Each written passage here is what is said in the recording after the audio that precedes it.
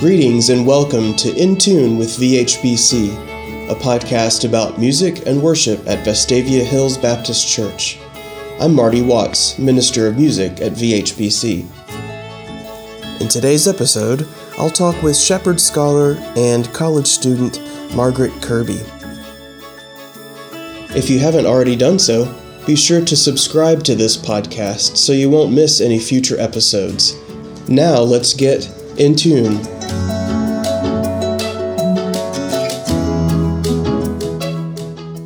Philippians 4:4 says, "Rejoice in the Lord always. Again I say, rejoice." We explore today another one of Charles Wesley's hymns, this time Rejoice, the Lord is King. This text was written by Charles Wesley in 1744, and as we've mentioned in previous podcasts, Charles Wesley is perhaps the most prolific hymn writer in the English language. The text that he wrote was originally 6 stanzas, but most hymnals now use only 4 of those. And each stanza ends with a short refrain echoing that verse from Philippians 4. The hymn text says, "Lift up your heart, lift up your voice, rejoice, again I say, rejoice." The tune Darwall was named for its composer, John Darwall, who wrote the tune in the mid-1700s.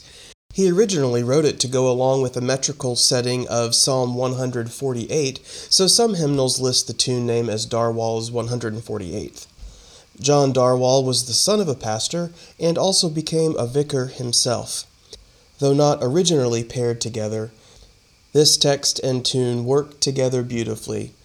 For me, the refrain and the final notes of the melody are the perfect complement.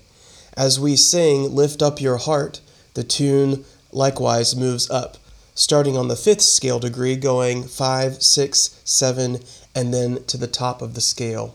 And the final phrase, "Lift up your voice, rejoice, again I say rejoice," moves all the way from the very bottom of the scale, the 1st scale degree or do, all the way up to the top of the scale, matching exactly the words that we're singing. I hope you'll have a chance in the coming days to meditate on the words of Philippians 4:4. Rejoice in the Lord always. Again I say rejoice. And Charles Wesley's interpretation of that verse, "Lift up your heart, lift up your voice, rejoice. Again I say rejoice." This hymn was suggested to me by a listener of the podcast. If you have a hymn to suggest, feel free to email me at marty@vhbc.com.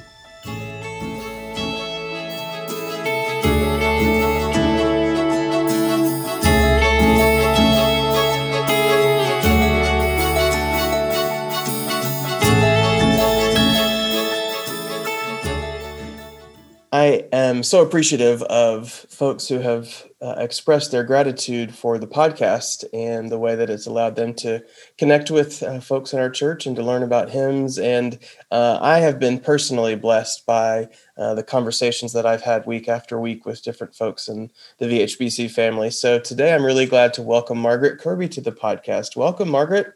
Thanks. I'm glad to be here. Well, thank you so much for taking time out of what is surely a busy week in the life of a college student. Yes.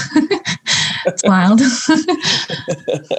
Well, you are approaching the end of your junior year. Is that right? Yes, sir. Time flies when you're having fun.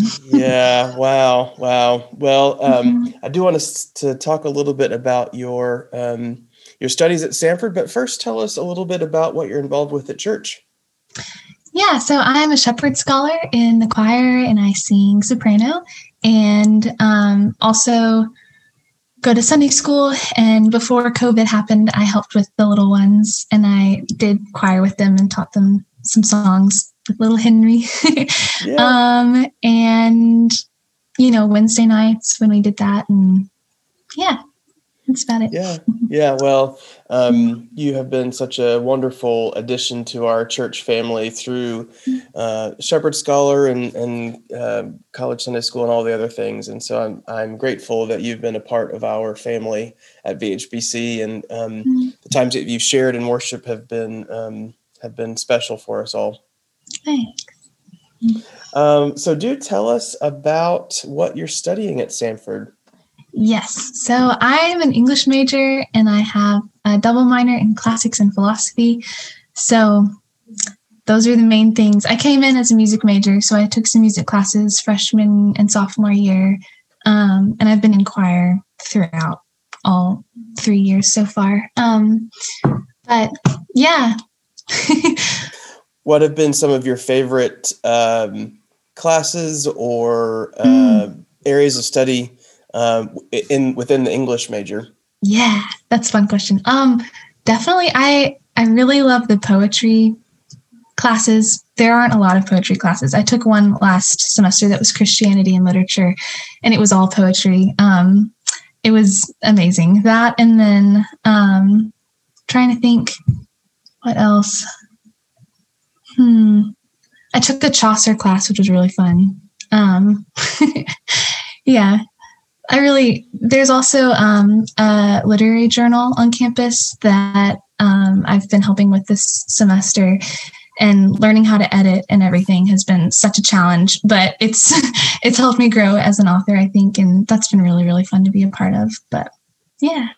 So what kinds of things do you like to write? I know there's a particular story related to some of your poetry and music. So I do want you to tell us a little bit about that. But just in general, what kinds of things do you like to write? I do like to write poetry, and also I really like historical fiction. This sounds crazy to say, but I have something in process on the French Revolution, which is great fun to write about and to research about.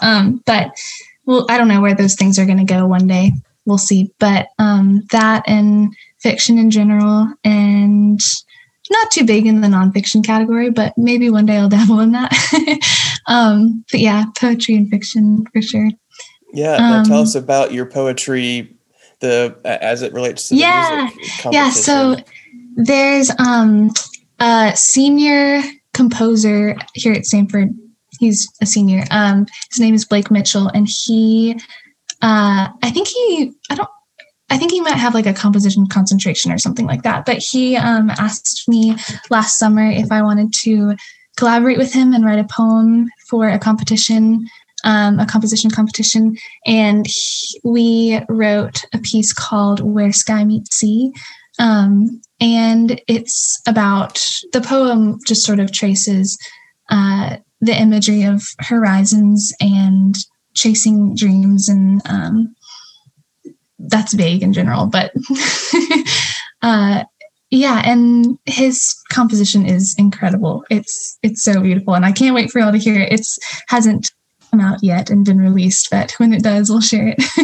Now, that composition was a finalist? What was Yes, it was a finalist for the competition. They haven't released the winner yet, but yeah, very exciting. And to be able to fit together your passions with poetry and choral music, I think is just such a neat experience. I'm sure to have heard that for the first time just was probably magical. Totally, yes. Incredible. Maybe we'll get to sing it one day. Yes. Well, tell us a little bit about your childhood experiences with music, and what that was like, and how that led you into being a part of the a cappella choir at Samford and singing at our church. Yeah. So my family has always been very musical. My mom sings a great deal, and my dad plays the organ and the piano. And so we grew up in children's choir and choir all of our lives. And when it came to high school, I took some voice lessons and was a part of, I was one of the student artists for the Greenville Chorale. So that was just I think I did it. I might have done that for 2 years. I can't remember. 1 or 2 years. And that was incredible. We got to sing Dan Forrest's Requiem and the Brahms Requiem, and sing with an orchestra. Singing with an orchestra is so incredible. That was really fun. And then came to Samford, and a cappella has been one of the greatest experiences of my life, as you probably hear lots of people say. Yeah.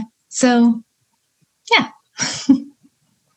So you mentioned some of your experiences singing with an orchestra. Are there memorable choral experiences that you have, either, childhood, adolescence, or now as a college student? Yeah, let's see. I distinctly remember when we were doing Dan Forrest's Luke's, and this was with the Greenville Chorale and singing with the orchestra, and we were holding the last note of that work. That work is so incredible. And I made eye contact with the conductor, and he had tears in his eyes and was crying from the piece. And he winked at me and cut us off. And it was just chill bump worthy, so incredible. That was a really good experience. And then trying to think, I have memories of my mom. This is on the other end of the spectrum when I was really little. Memories of my mom singing. She would sing choir arrangements to us as lullabies. And so things like Mary McDonald and Craig Courtney and David Schwabel, all of those. And so I remember that very vividly. And I don't know, of course, a cappella, Vespers. Whew, those are beautiful moments too. Yeah. Those are great. Thank you for sharing about those. You mentioned that you come from a musical family. Tell us about your family. Yeah. So I have two siblings, one older brother who's 24 and a younger sister who's a freshman in college at Furman University. She's studying vocal performance, and my brother studied visual communications at USC. And my mom is an accountant, and my dad teaches German. He has his doctorate in German literature, which is really, really cool. And yeah, we live in Greenville, South Carolina, and our grandparents live in our neighborhood and come over for Sunday lunches, and we're pretty close. It's wonderful. Very cool. Very cool. Yeah. Well, so you're finishing up your junior year at Samford. What sort of career trajectory do you see for yourself at this point, anyway? Yeah. I was contemplating a PhD. I think I have ruled that out. Academia, I don't know if academia is for me, but I think I've been thinking about getting a master's maybe in English literature. There are a few places that have theology and literature degrees. I know Baylor has one, and that just sounds like a perfect dream. So I think I notice I get a little frustrated when it's just English studies and when we can't bring God into the mix. And I think if I could have something that's paired with that, it would be ideal. And maybe going abroad for a master's. I don't know. I didn't get to study abroad, so I would really love to go study in Scotland or in England or something, and that would be incredible. Do I remember that there was you were going to do a summer study at the C.S. Lewis Institute? Was that in 2020? Of course, that got canceled, I'm sure. Yes. Well, it wasn't canceled. It got moved this summer, and then they they moved it again. So it's going to be next summer in 2022. That was going to be incredible. Yeah, that was in Oxford. It's just a week of classes. Yeah, that was going to be incredible. That, and then, so master's, and then beyond that, I think I'm interested in looking into teaching. I think maybe high school English would be fun to teach. That, and I would love to just be a published author. I know that's a shot in the dark and a very big dream, but that would be really cool. Yeah. Do you know what that process looks like at this point in your life to become published? Yeah, I've been, researching and figuring things out, and I know that it's important to have a blog, and if you post regularly on a blog and publishers, see that you're steady and reliable and that they, like your writing, then that's really good. And I know they have writing conferences that you should go to. I've heard that you can meet agents there and stuff like that. So that's a whole world that I'm definitely going to think about after graduation. But, and I know a lot of preparing for that is just working on your own day to day, right now. And it's a very inward job. You have to do a lot of work behind the scenes, like where you don't get acknowledged for years and years probably, but things like that. Yeah, exciting. Yeah. Mm-hmm. Well, the podcast interviews have ended every time with a question, and I have so appreciated everyone opening up and sharing their answers to this question. So I'll ask you, Margaret, based on the second half of the verse, John 10:10, Jesus says, "I have come that they may have life and have it to the full." So, Margaret, what's bringing you life? First off, I love that you asked this. This is a great question. So I was just thinking something that I really loved in church yesterday was we talked about Psalm 23. And I know that those verses are very dear to like so many people and especially to me. And I think the last verse says, this is not a typical version. I'm reading from the New English Bible, but it says, "Goodness and love unfailing, these will follow me all the days of my life, and I shall dwell in the house of the Lord my whole life long." And I think like the idea of dwelling in God's house has just been one that's really intriguing and beautiful to me lately. And of course, like God's house is a sanctuary. But then I was thinking, sorry, this is getting convoluted. On Good Friday, there's that verse at the Last Supper where Jesus is speaking to his disciples and he says, like, "I am going away and where I'm going, you cannot follow." And he says, like, that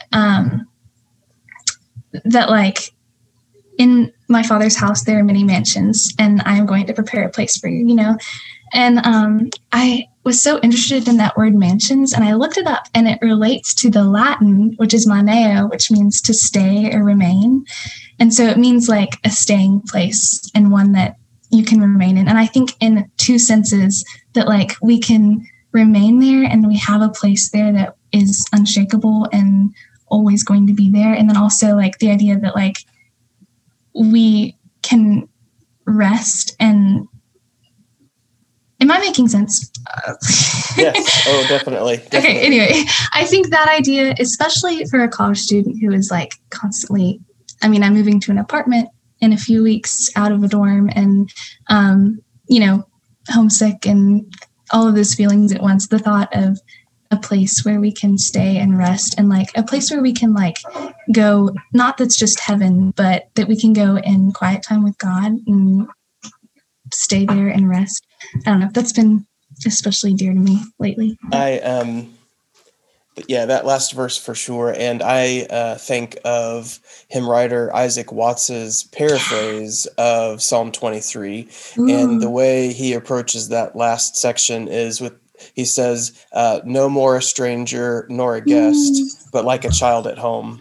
Yes. And I think that's that particular paraphrase, the way the turn of phrase there just has always struck me as beautiful and poignant. And I think you've got an interesting perspective as a college student, as you mentioned, on the idea of being at home and what that looks like for you. So that's wonderful. Thank you for sort of reflecting on that psalm and sharing with us that way.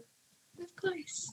Thank you so much for having me. This is fun. This has been great, Margaret. I just appreciate you and your spirit and involvement at our church and for taking time to be with me today. Yeah, of course. Take care. You too.